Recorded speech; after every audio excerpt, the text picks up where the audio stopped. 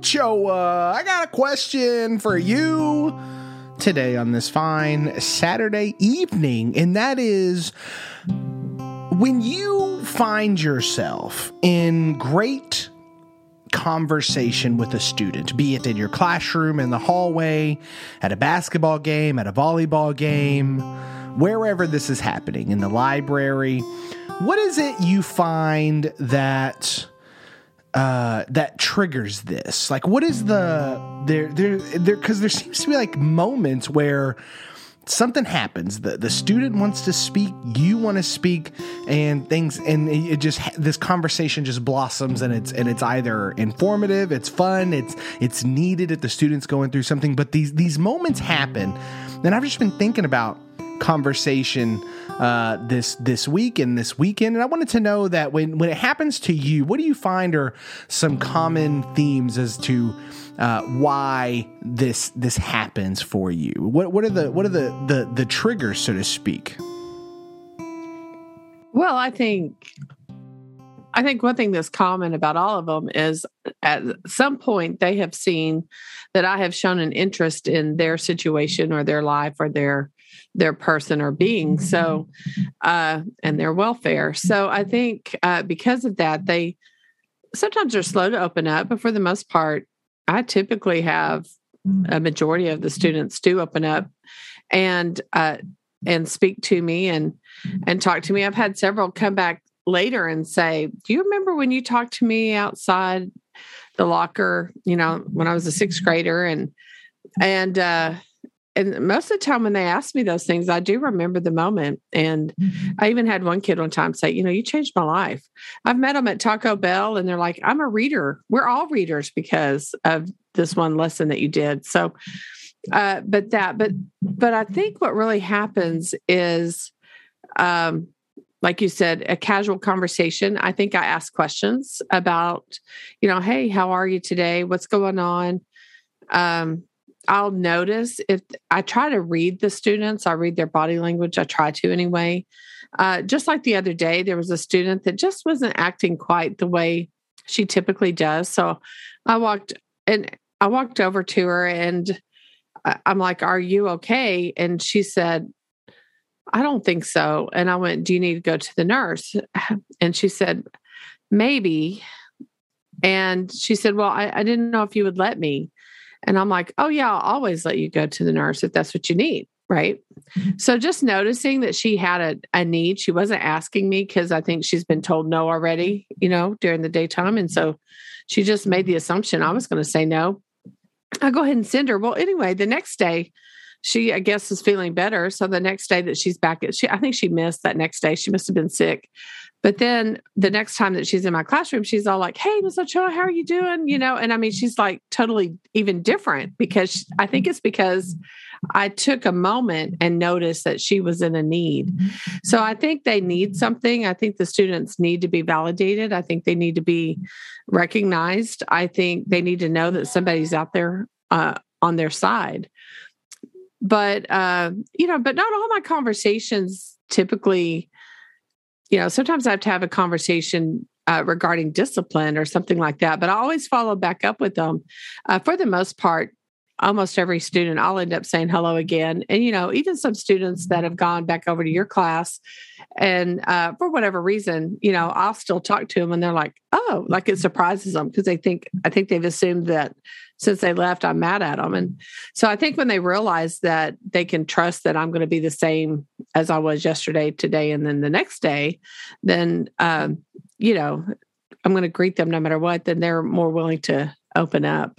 And I think when you're in a workshop situation and when, we're having our students write, they put their situation on the line. And I think over time, that trust is built, especially when they know you've read their material, and they know that you have taken time to make a comment or pull them up to your desk or go to their desk and, "Hey, talk to me about this line," or whatever. I had a student the other day, he was writing something and it was not very good.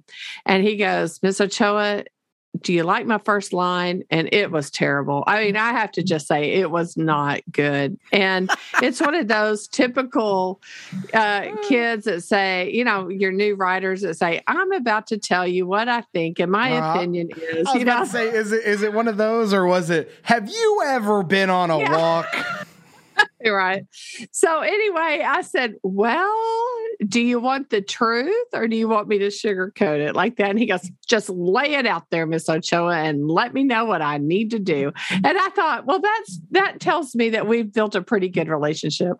But I did. I'd like, do you want me to tell you the truth? And he goes, just go ahead. I know there's a problem. And I said, well, it's a typical problem. You're already talking to me through your paper, so you don't need to tell me you're about to tell me. Oh, okay. I said, why don't you just start right here? Erase all that other. So he erased it all. He goes, oh, it sounds better already. And then he came up to me, have you read the whole piece yet? Did you see the improvements? And so I think it's those kinds of things that occur. And then later on, when they really do need something, they'll come to you if they need and hang out and all that stuff. But I try to keep their welfare in mind, and I think they know that. Well, with that, ladies and gentlemen, this is Craft and Draft. Welcome to the podcast. That's Pam Ochoa. This is Jacob Chastain. We are two Texas teachers down here, just doing our thing, loving workshop, choice, and reading and writing and everything in between. Craft and Draft, if you're new here, is our journal system. We talk a lot about it. Here, we also talk philosophy, ideas, big topics, and just kind of whatever else we decide to talk about, because we work down the hall from each other. We see each other every single day, and we talk to each other on this podcast. So we spend a lot of time just going back and forth and really pontificating on everything that revolves around workshop and everything else. So thank you for tuning in today. We got a banger of an episode for you guys. But before we jump to what this episode is about, I have to give a shout out to our producers of this podcast. You can be a producer of this podcast if you join us over there at Patreon. You can join at Patreon over there at Craft and Draft. You can find that link at craftanddraftworkshop.com. It'll send you right to it where you can support this show, get extras such as extra podcast every month and our demo tutorial and everything else that we decide to release over there to our premium content will drop. It just opened, so if you want to get into that front door, you can. But first, shout out to Leah, Brandy, Mark, and Alicia for sponsoring and supporting the podcast. They are this month's producers of Craft and Draft. So we both thank you extremely for taking your time, effort, energy, money, everything else in between. Shout out to you three for producing and keeping this podcast alive. So we really do thank you. But moving on from there, this episode, we're going to talk about the culture of freedom in the workshop. And this is something that has been on my mind, because it is one thing to say that that students have freedom, that they can write what they want, they can read what they want. That's one thing. You and I, Ochoa, have both seen classrooms that make this promise and then do not deliver on that promise. Things are too restrictive. Everything is a false choice. Everything is a this or that, not an actual free choice. Now, I'm not saying this or that is never okay, but the over promise of you're going to be able to choose where you want to apply what we're learning isn't ever realized. And I think a lot of it has to come down to this culture of freedom. How do we get kids and the teacher really to really embrace what freedom means in an academic setting? What does that feel like? What does it look like? What does it sound like? So that's everything we're going to talk about on this podcast, and probably more, I imagine. So shout out once again to our Patreon supporters. Go support us over there if you would like. Subscribe if you haven't already. Rate the podcast if you haven't already. But ladies and gentlemen, let's get to the show. All righty, Miss Ochoa. Now, I want to tell you a story. Can I tell you a story? Tell me a story, Jacob.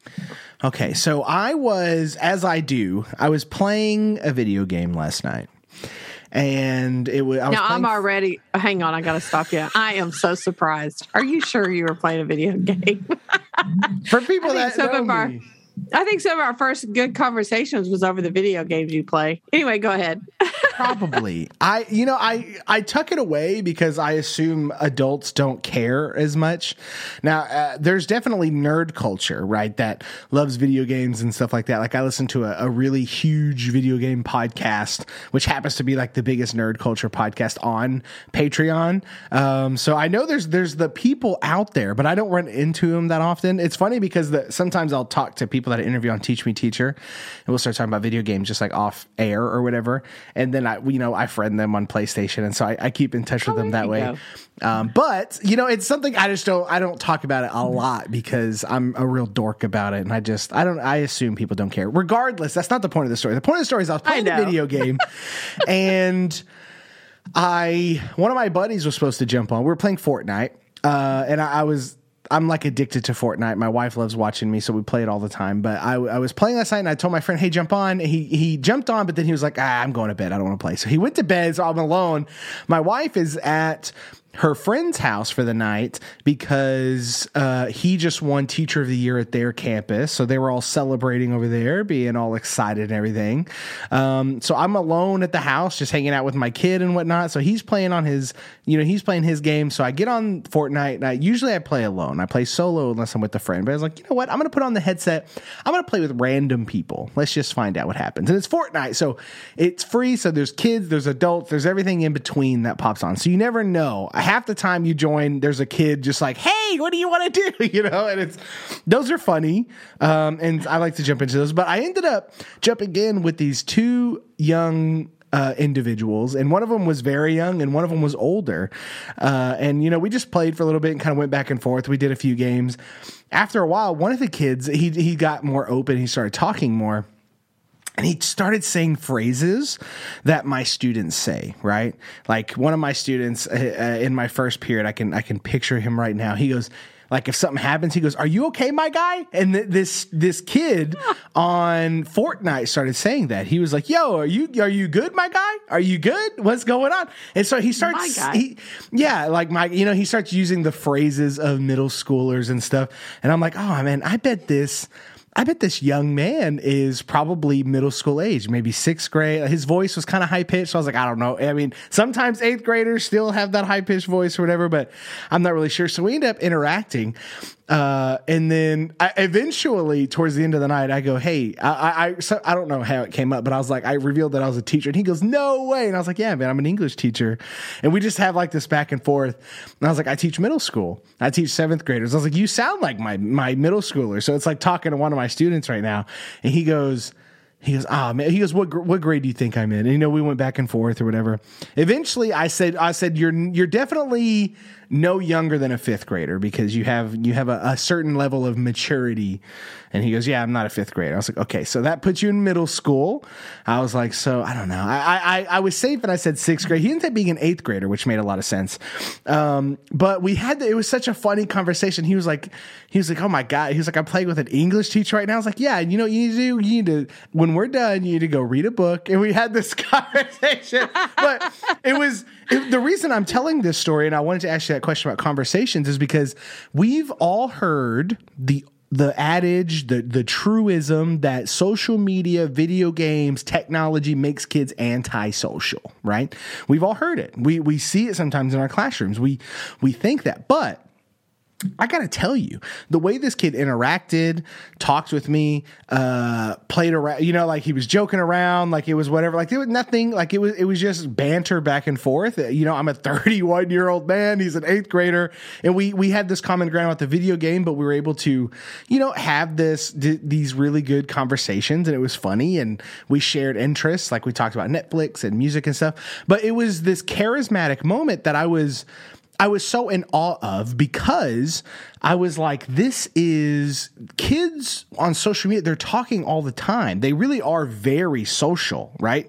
And I think what happens in the classroom, and this pertains to workshop, which is why I wanted to bring this up, which is workshop really relies on, especially your workshop, in my opinion, because of the way you do things, it really relies on safety. It relies on community. It relies on being able to feel safe with sharing ideas, pieces, thoughts, on really being in an environment where someone can look at a piece, say something, and it's not offensive, right? There's a trust that goes along with the workshop process, specifically in your classroom, but I think in all workshops to a degree. And I feel like a lot of teachers can get frustrated with the lack of communication that's happening. They're like, well, kids, they don't want to talk, right? They don't want to talk to me. Like, they sit down with the conference and kids are caged, right? They're like, well, you can't do this. Like, they sit down to talk about their book because, like, yeah, it's good. You know what I mean? And it's right. Like, okay, well, they're not answering any questions. They're just saying yes or no. I don't know how to break that barrier. I feel like that's a hurdle that can really hinder someone's efforts in the workshop format. And talking with this kid, I just had this realization. I was like, I wonder how much of the conversation piece is on us, right? I wonder how often we set up,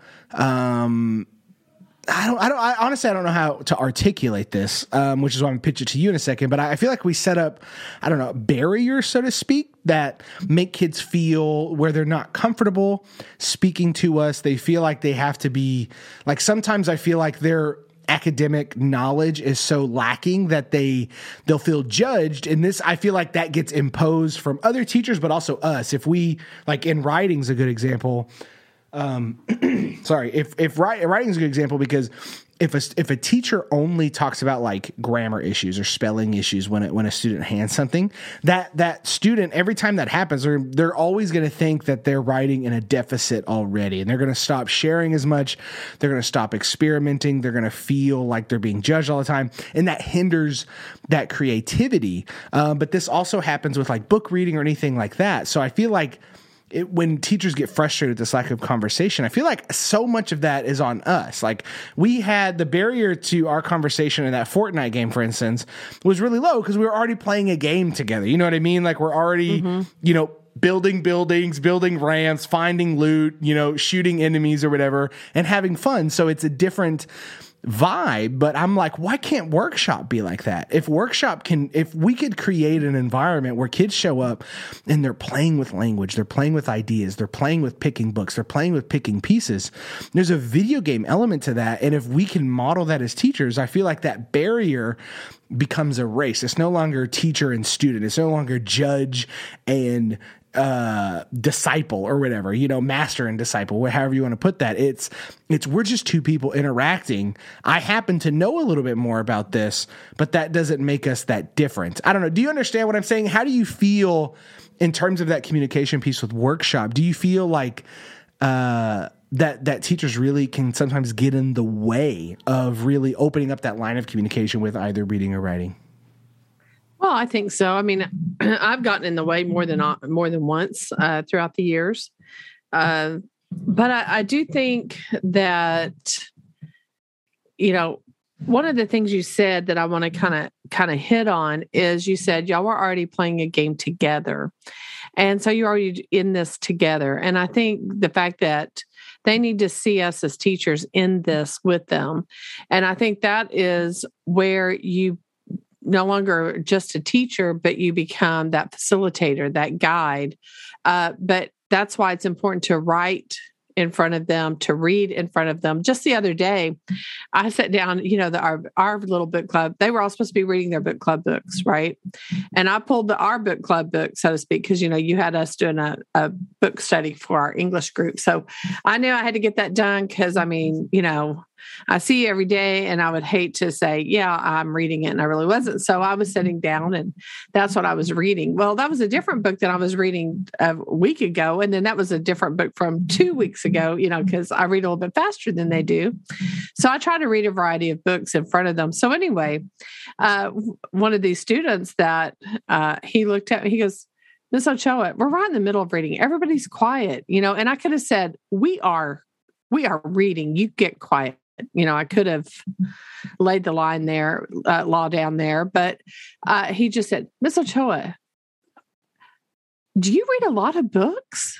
So he recognized that I was changing books, right? They're always watching. And they are watching. And so, but I was in the middle of not quite in the middle of the room. I kind of placed myself near my non-readers typically. Sometimes I'll place myself, I just do different parts of the room, but usually where I can see just about everybody, but kind of closer to the ones that are kind of reluctant. And sometimes that kind of, I'm like, I don't know. I'm just going to come up with the name. Johnny, you're interfering with my reading time. So you start reading, please. That's kind of how I deal with that. But anyway, this young man said, you read a lot of books? And I said, yeah, I do. I read all different kinds. I said, this one's a professional book. It's about teaching.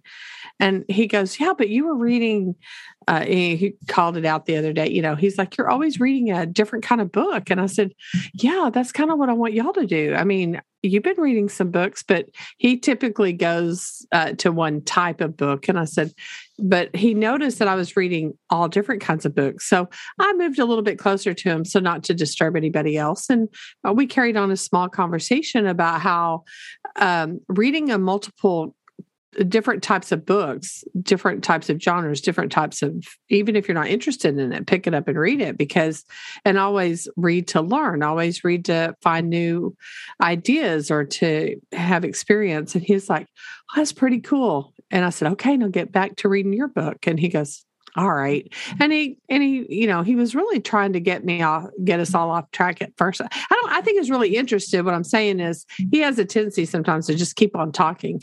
But I think because I took time to talk to him about, this is why I read them. And this is how it would help you too, if you do it. He picked up that book and we went on and read for, I had a little more time because of that conversation, but it was kind of a neat moment. So I do think that he, and I think others, like you said, they're always watching. So we're in this together with them. When they see me writing, one of my things I like to do, and I haven't done it usually, well, they dropped our writing test. So I'm not practicing that writing test with them. I have done that some in the past, but what I would do is I would have them, when we get closer, we don't do this for the whole year. This is like when we get closer to the test moment. And so we're working through how to read a question, for example. So what I'd have the students do, they would break up into groups and they would, each group would create a question that would be modeled after the test questions that would be asked.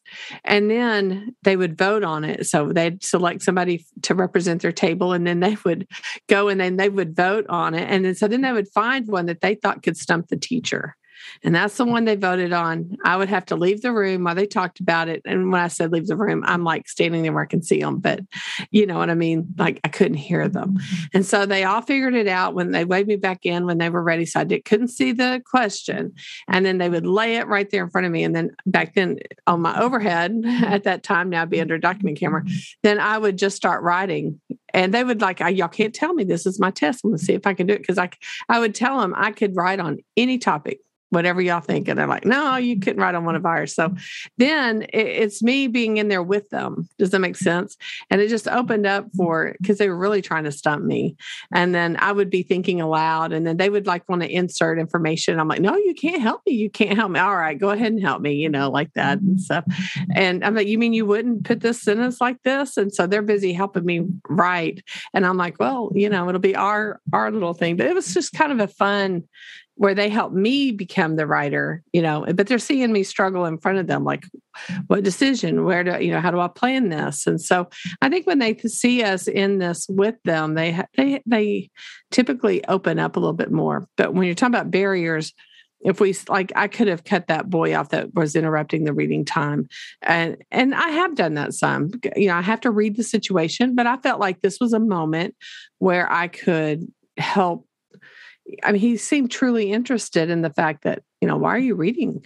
I had another student the other day. He was like, Ms. Ochoa, how do you know all that? And I said, well, because I read. He goes, but you're just a teacher. And I said, yes, or a teacher that reads. So I know a lot of stuff. And so that he goes, oh, okay. I said, that's why you need to read. He goes, all right. And so he started reading. So I think when they see us in here with them, it really helps a lot.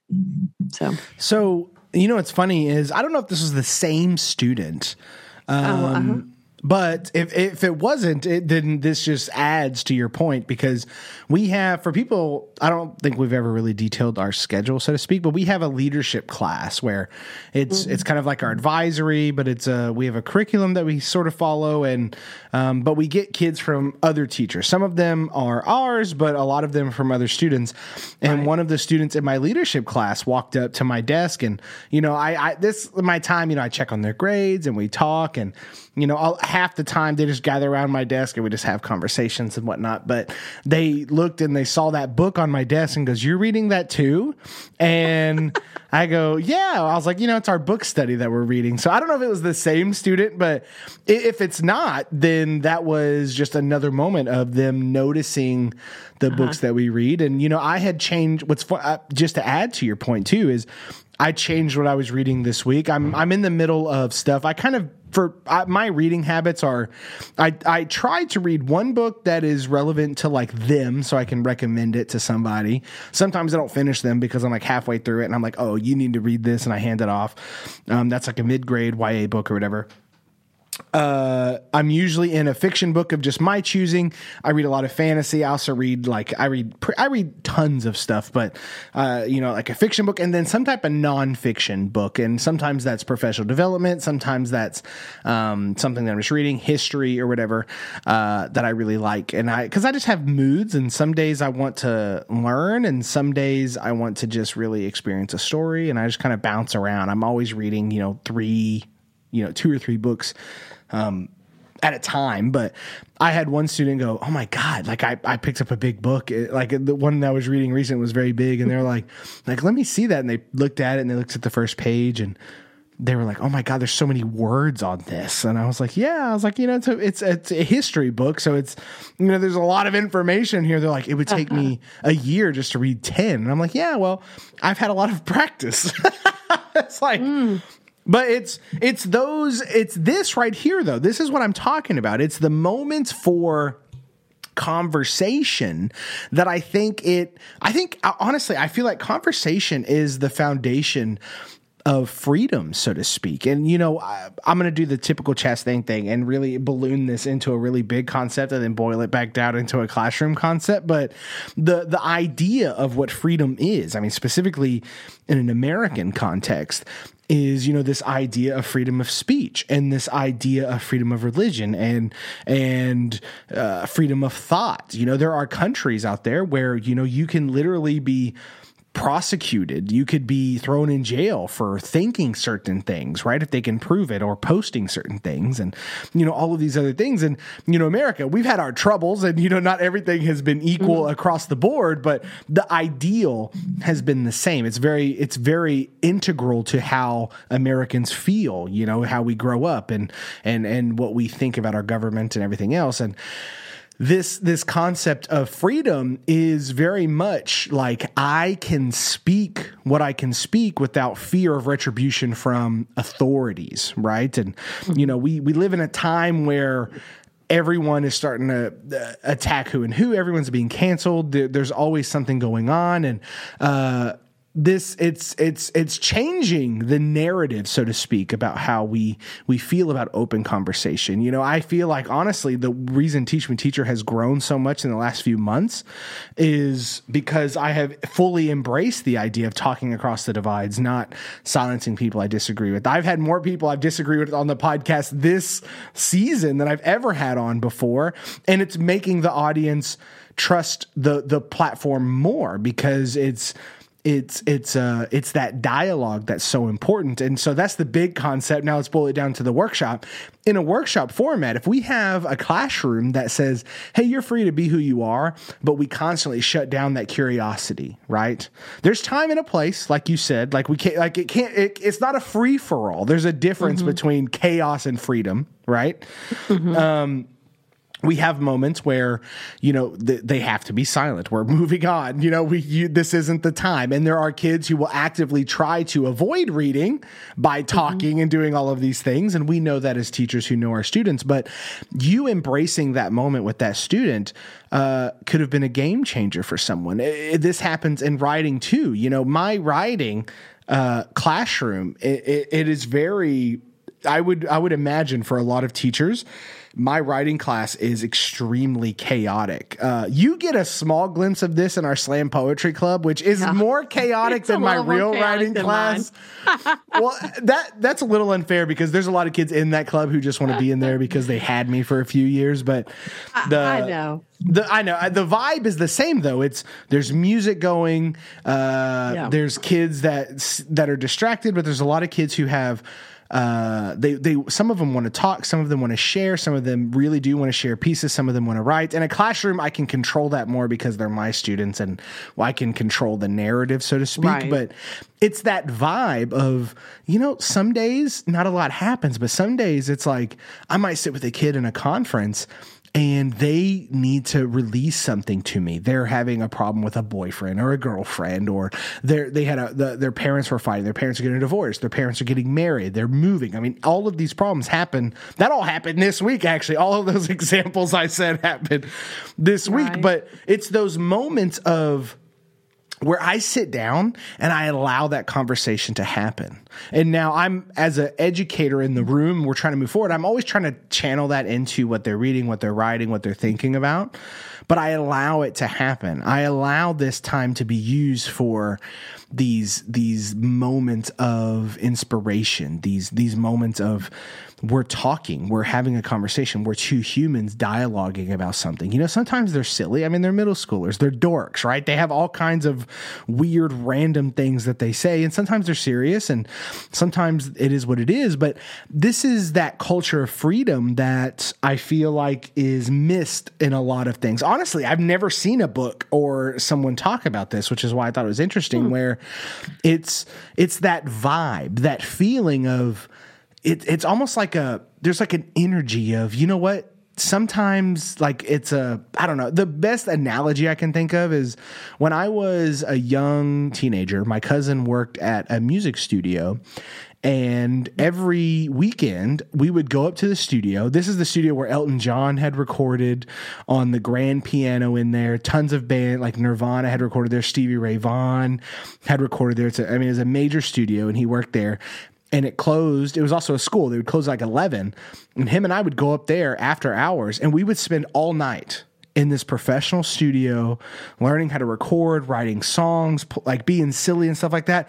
And sometimes we were really productive and sometimes we weren't, but it was this environment that anything could happen. All the tools were there. We had the most professional microphones. We had a grand piano that was probably worth more than my house currently, right? We had all of these things, and it led to really some of the most creative times and most emotionally releasing times I had as a kid at that point. And that's like, when I think of my workshop, that's almost what I want. It's like, every day isn't going to be filled with massive production. I have kids sometimes, some days, not a lot of movement happens. Kids are distracted, they're tired, they're bored, there's all of these things that happen. But you know what? Sometimes when it hits just right and the conversations go, pieces are flying, kids are coming up with ideas, everyone's typing, we're having great conversations, we're interacting, we're joking, we're talking about serious issues.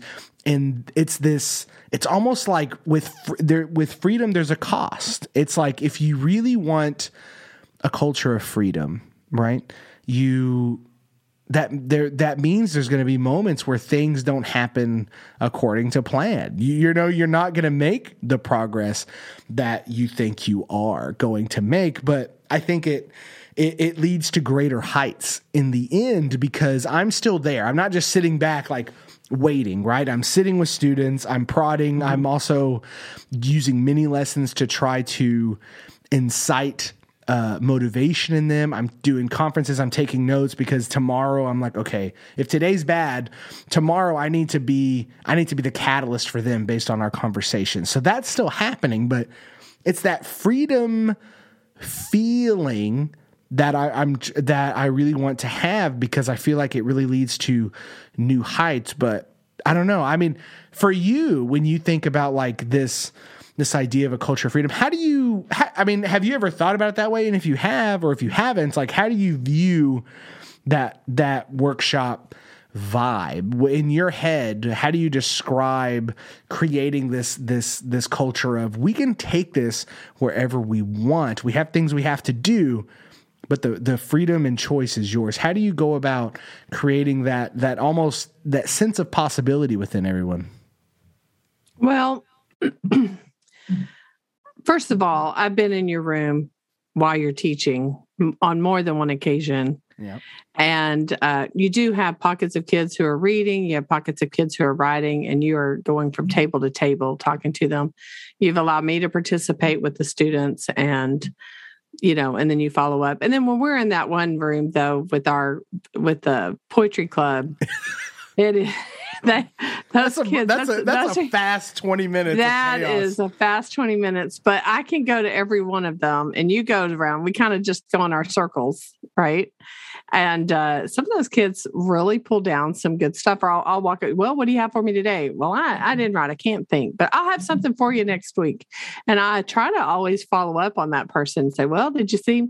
And every once in a while they'll have something, and it's really good when they do write. It's really, really good. So that they are. It is very energetic. Let's just put it that way. I don't know if my room is that energetic. I think my room's a little more, chill in once it's going. But we've been having some pieces. We've been doing a lot of writing this last week, and I think, we do quite a bit of writing anyway. But I think where I sponsored the freedom, and I think this is where sometimes they don't know how to grapple with it. They're not used to it. But my freedom is in the ideas. More or less, like, we're not everybody's getting to listen to their own music. It's not anything like that. But I do have music going. They know I use the music to let them know this is the work time, and I'll say things like, well, these are the things that need to get done. I've got a deadline, and when my deadline's met, and if you haven't met that deadline enough to give me time to grade, you're not going to get anything graded. So you won't pass. So this is my deadline. So I need your deadline to be here. I need something in. I'll say these things are what we need to do. And I'll specifically, like we've been doing argumentative essays. So they have to get that in, but they can do different things with it. But I think where my freedom is in them coming up with any idea they want, and then they explore it within the genre that we're studying. So they, and sometimes they're really surprised. They're like, you mean you're okay if I do that? And I went, yeah, it's your idea. Are you really okay? And I'm like, yes. We just had this talk just a few weeks ago with one of my students. They're like, you're sure it's okay? And I went, yeah, as long as you do, these are the, elements of argument. So let's make sure you have those in there, and let's do it, and then I give them, like you said, the tool. I gave them a way to put their ideas on note cards, and they moved them around. It's something that we learned in Abydos, but they use that. It's kind of like putting together a puzzle for their ideas. And when they figure out how they want it organized, and they started writing. And so it was just neat. So when everybody was writing and they all kind of got into it, I think you saw me grading. Well, just the other day we were doing but you saw that they were filling up the page. It's not like they're not finding stuff to write about. So I think my freedom comes in that way, where they get to voice their opinions and things like that. They, and I accept their ideas. I don't, the way I don't say, okay, we're going to do a decades project. You have to stay in the 60s. I might give them a decades project, and they say, you pick your decade. In other words, I don't, I'll word it in such a way that they have freedom within those choices. I think maybe that's where my freedom is, but we do a lot of sharing, that I put them up on the board. They're busy writing on the board, coming up with their own ideas. We go around and look at each other's ideas. We add from each other's ideas into our notebook. So those are some things that we do. So we share ideas a lot. So I think that's where my freedom comes in, is really in this sharing of ideas. And I think from there, once I get an idea, then I pretty much accept just about whatever they give me. Here's why I have a question for you, but I just want to kind of double down on that, which is, I feel like what we're communicating here and what we try to get across every time we talk on a podcast or help other teachers or even just talk to each other or whatever, or talk to the team, is this work of freedom and giving kids choice and everything else like that. It's not only essential to really helping a learner grow, I think it's also so life affirming, right? I mean, every kid that walks into our room does not have beliefs that we necessarily agree with, right? They might believe something else. They might come from different backgrounds. They might come in with all kinds of baggage or whatever. But what we're giving them is a space to really work out those ideas without us using them as pupils for indoctrination, right? We're not pushing specific ideas, thoughts, beliefs upon them. We're giving them a space to where they can work it out and figure it out where they want to go. And I feel like there's nothing greater that a class can do, that a school can do. I think that's what education is allowing students to be who they are, all their complexities, intricacies, wrongs and rights and everything else in between, and allow them to interact with that in a way that furthers their growth academically. Because, I mean, just think about all the people that graduate school, right? They go through 12 years of American public education, and they have only ever been told what to think. They've been told how to think. They've been told what form to put that thinking in. And they graduate completely unsure of how to articulate what they actually believe. We run into these people all the time in the world, right? Mm-hmm. This is why public discourse is horrible, in my opinion, is no one's ever had to contend with saying what they believe and having to either defend it, articulate it, or be able to say it in a group of people that disagree, right? I feel like this is what we're doing here has massive implications to give kids the freedom to explore and to interact with the ideas that maybe they agree with and disagree with, right? I feel like it's incredibly valuable, but other than that, I wanted to ask you a question, which is, go ahead. If you want to say something. When you're saying agree with, disagree with, I told you we were just doing an argument. Yeah. I had this wonderful conversation with one of the girls, and she wanted to do dress code. I did not tell them to do dress code. I did not, but they're so insistent that they wear whatever they want. You know how that is. And so she's like, well, what do you think? And I'm like, this isn't my paper. What do you think? And she said, well, I just think that we need to do away with dress code. I said, okay, all right, no problem. Let's do away with it. So you're okay with people coming in with no clothes? And she's like, no. I mean, they have to have clothes. I said, oh, okay. So you're okay with everybody coming in and they all have to be covered up, because different cultures have different things. And she's like, well, no, I want to be able to wear my tank tops. And I said, oh, okay. So where do you draw the line? Because apparently you have a line. So where is your line? And she's like, what do you mean? I said, so this tank top you want to wear, if you go to church, would it be okay if you went to church in it? She's like, oh no, I couldn't do that in church. I'd have to cover. I said, okay, so you do have a line. So I need I don't need you to do anything. I just said, you need to research both sides. So look at both sides, think about your own line. What is your line? And think about the fact that we're in a public situation with all these different cultures. Where do you draw the line if you're making a decision for a large group of people? And now write your paper and tell me what you think once you do all this research. She's like, well, I just never thought about it like that before. Oh, I'm doing this. And I mean, she just got all excited, but I mean, she was just like, I guess there is a line. I mean, it was just kind of neat to So anyway, when you said conversation and argument, that came to my mind. But I thought it was a great conversation. But it was, and everybody else is doing something else different, but that was hers.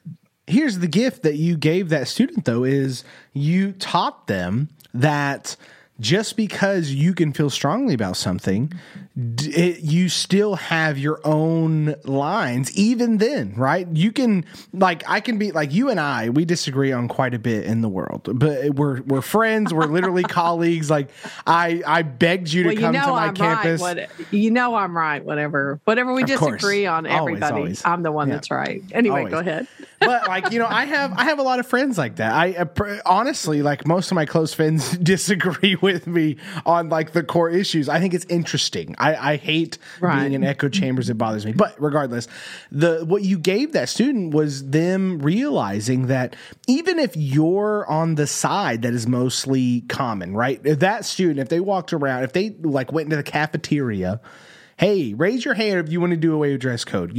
Every hand would go up, right? Because it's school. It is what it is. People are always upset about it. But the interesting thing about that is just because you are in the majority of where you are, wherever that conversation's happening, doesn't mean that you're right. It doesn't mean that there's not lines that you would have. And the nuance that is missing from the bigger conversations that are happening, politics and education and stuff, is that we deal with so many different cultures, different beliefs, different religions, different backgrounds, all of this stuff, that people that essentially legislate what needs to happen at the school board or, at the state level or whatever, people have to make these decisions of where is the common ground. And that means not everyone gets their way, right? That is, this is democracy, right? It is. Sometimes you get a little bit what you want and then you don't get the rest. This is just the life we live in. And I feel like, though, that there's this culture that we live in currently where everyone feels like they should be entitled to everything that they want. And it's just not true. It'll never happen. Any culture that's ever tried that, it's like, okay, sweet. Now the people at the top get whatever they want and you get to eat cake. Right. And that's kind of what happens. And but this, like, your moment there, though, of opening a student's eyes only happened because you allow these conversations, you interact with that student in a way that you weren't trying to persuade them any other way. You offered insight as someone who's more experienced. Mm-hmm. And I feel like that is the element that I'm talking about. It's these creating environments in our classrooms that breed curiosity, that breed different questions, that breed these moments where you can do that, because that necessarily wasn't the point of your lesson that day, was it not? No, no. Exactly. Wasn't. So it was spontaneous, but that's created because you fostered a classroom where students can freely interact with ideas and really grapple with this stuff, right? We teach middle school.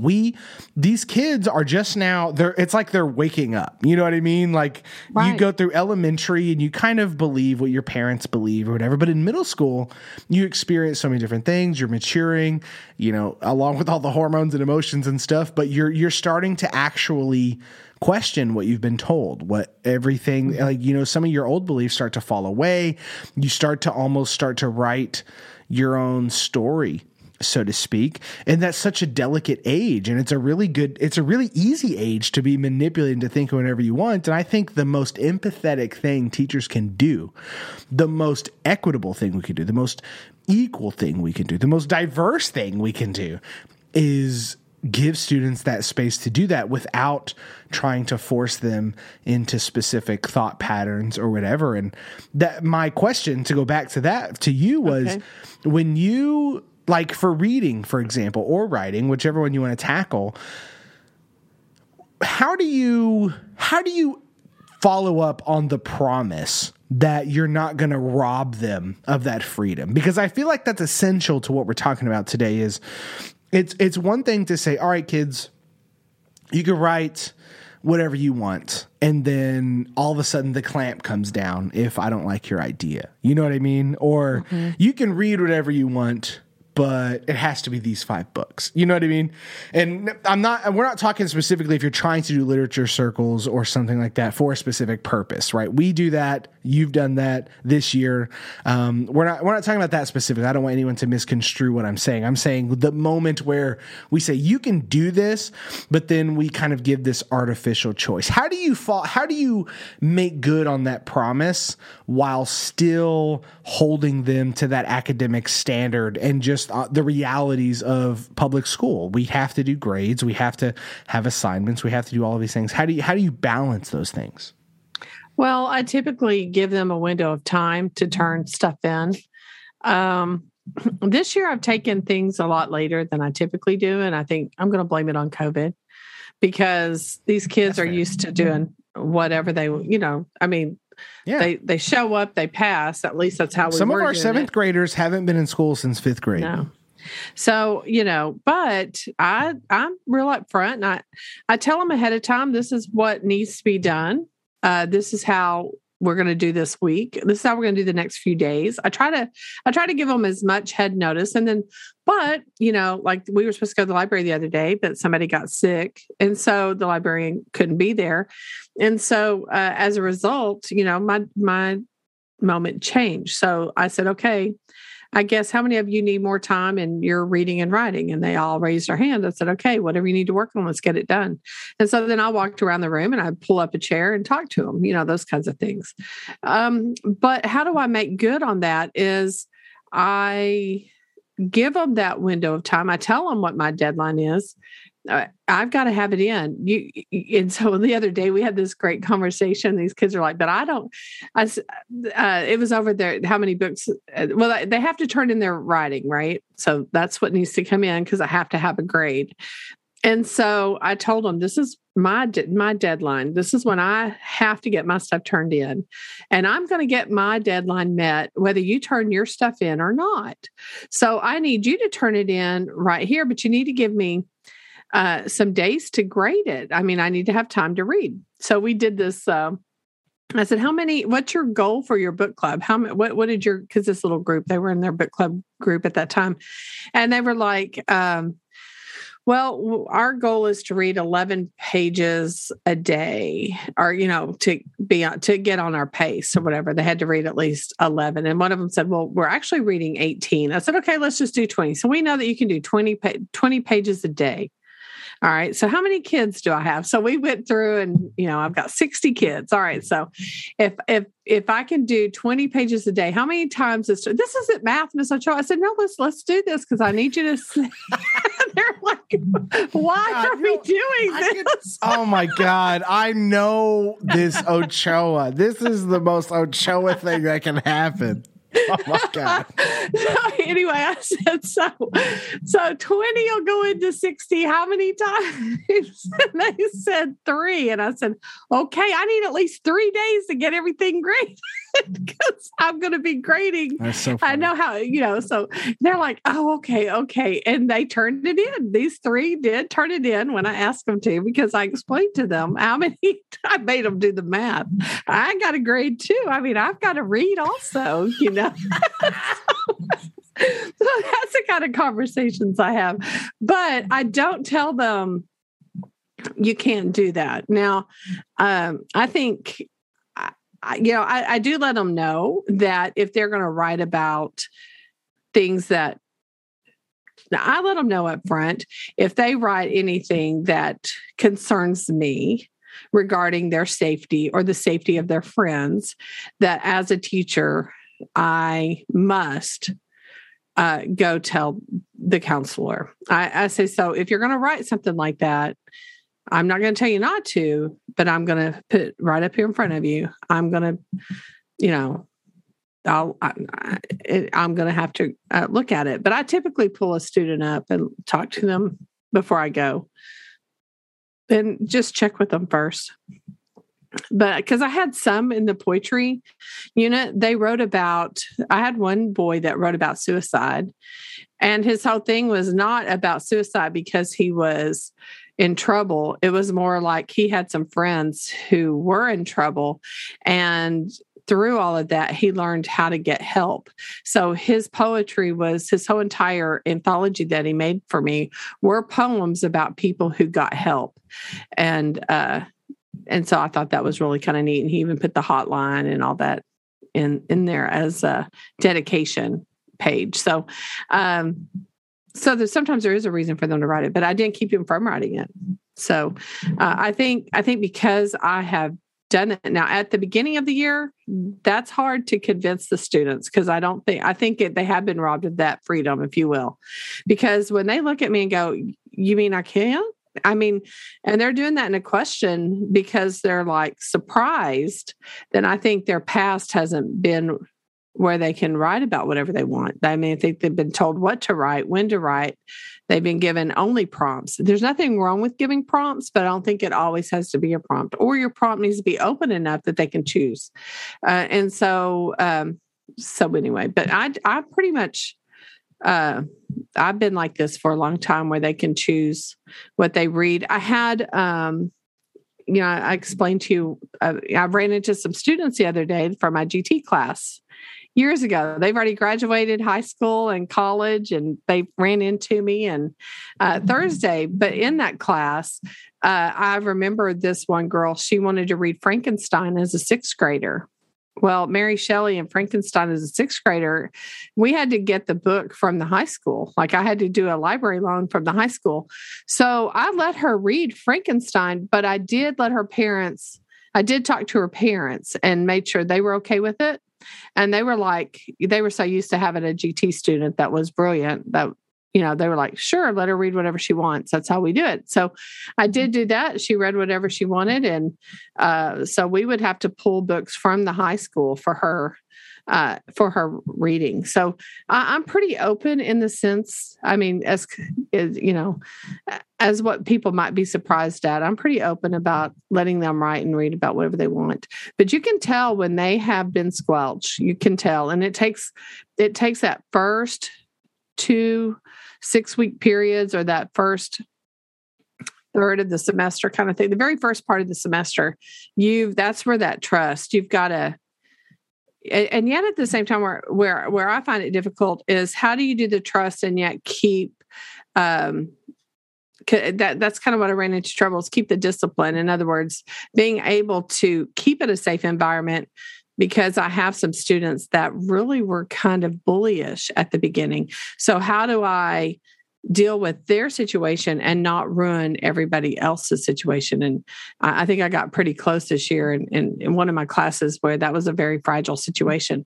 But I've noticed that since working with my principal, and I think you took one of my students. And so in that case, you can see an actual 15-point increase in their scores. And I think that's because the environment has kind of settled down, and they're the ones that I can pull up a chair with and just sit down and talk with them. And so it's, we've really rebuilt that relationship. I feel pretty good about the relationship there.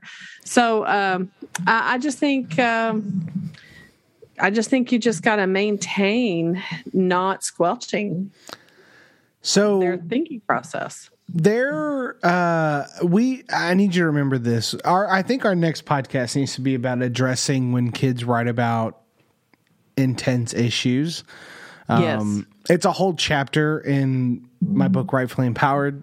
But I feel like that's something we should talk about. I want to share a story because you triggered something, but I don't want to do it because we're already 57 minutes into this episode.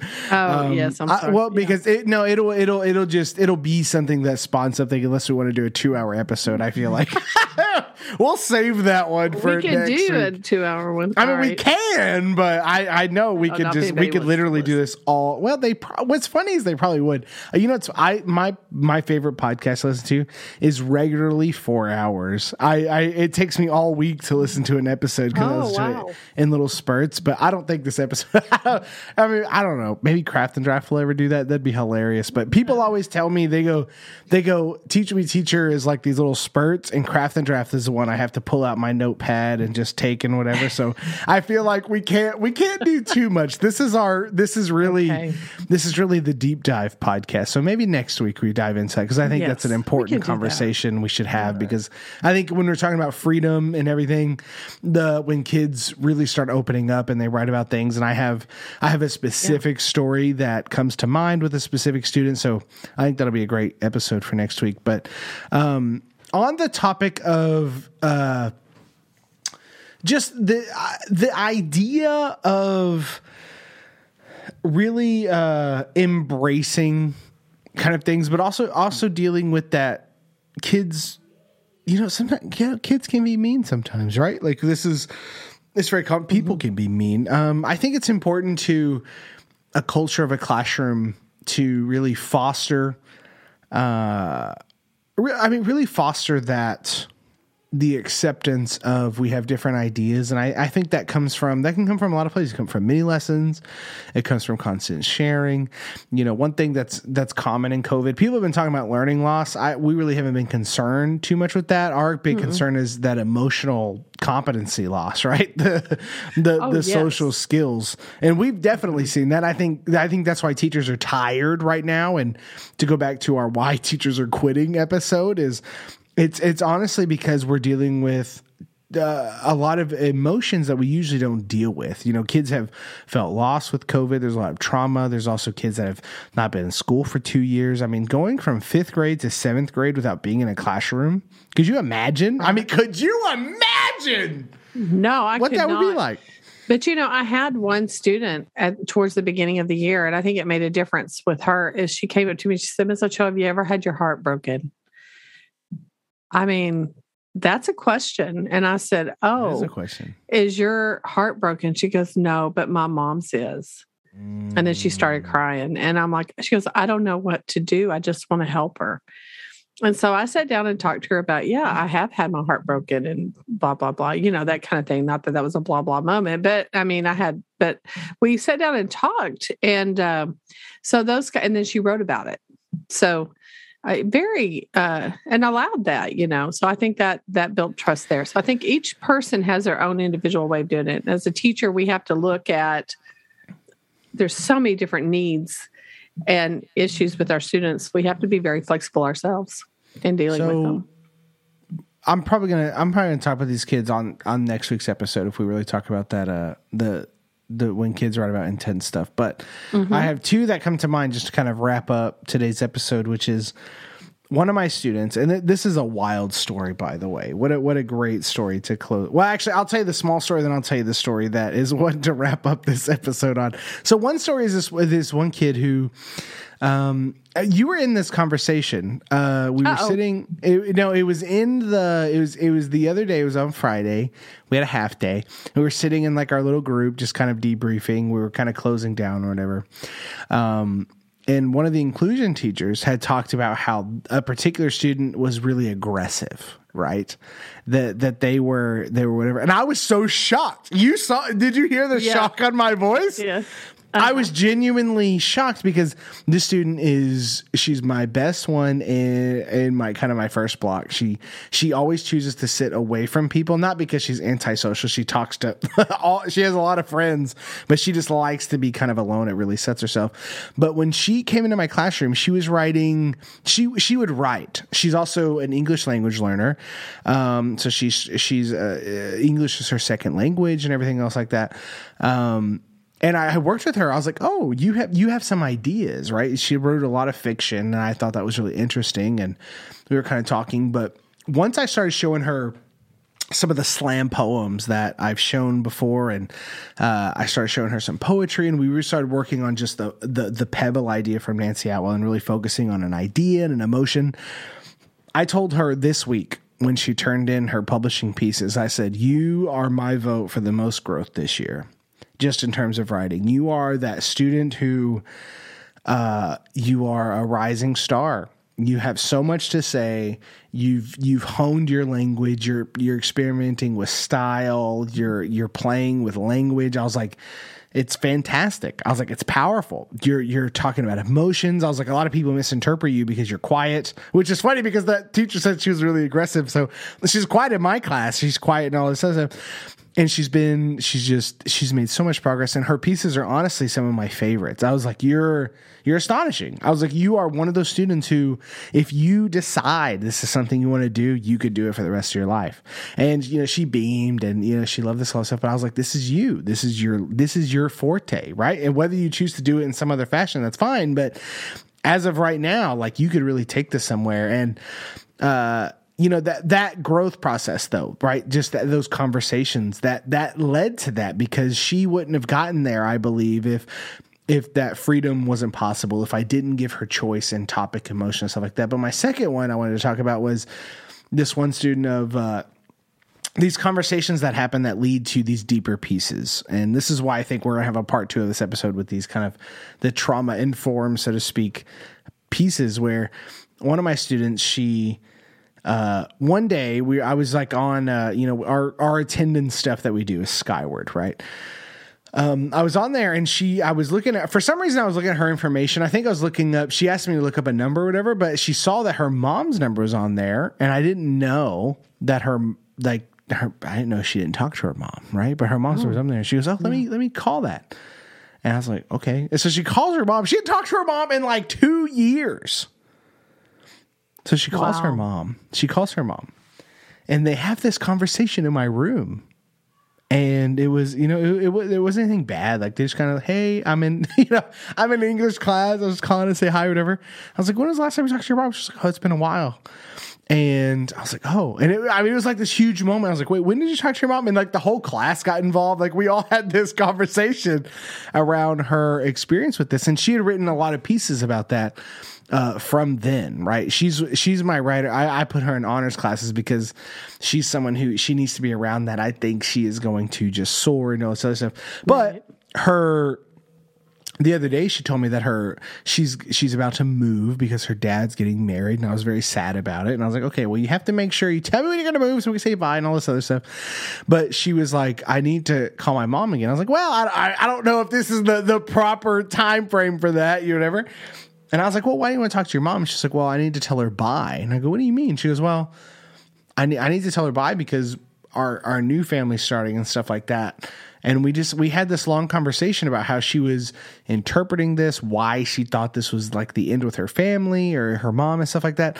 But this is, I think why I wanted to share this kind of at the end was it's these moments where kids share not only their thoughts and emotions and stuff like that, but their real lives, the stuff that they're going through, the things that they're thinking about today, the reason why they might not care about the simile that you're throwing up on the board, the reason why they might not care about whatever you're doing that day is because they're human beings. They have real problems. They have real emotions. And what I love about what we do, you and I, and honestly, the majority of our team and any workshop teacher, is we create classrooms that honor those experiences. We create classrooms that say, you're human, and I understand that. And even though academics and grades and all that has to happen because of the system we live in, I want to honor who you are and let you explore that in the ways that we can allow in school. And I think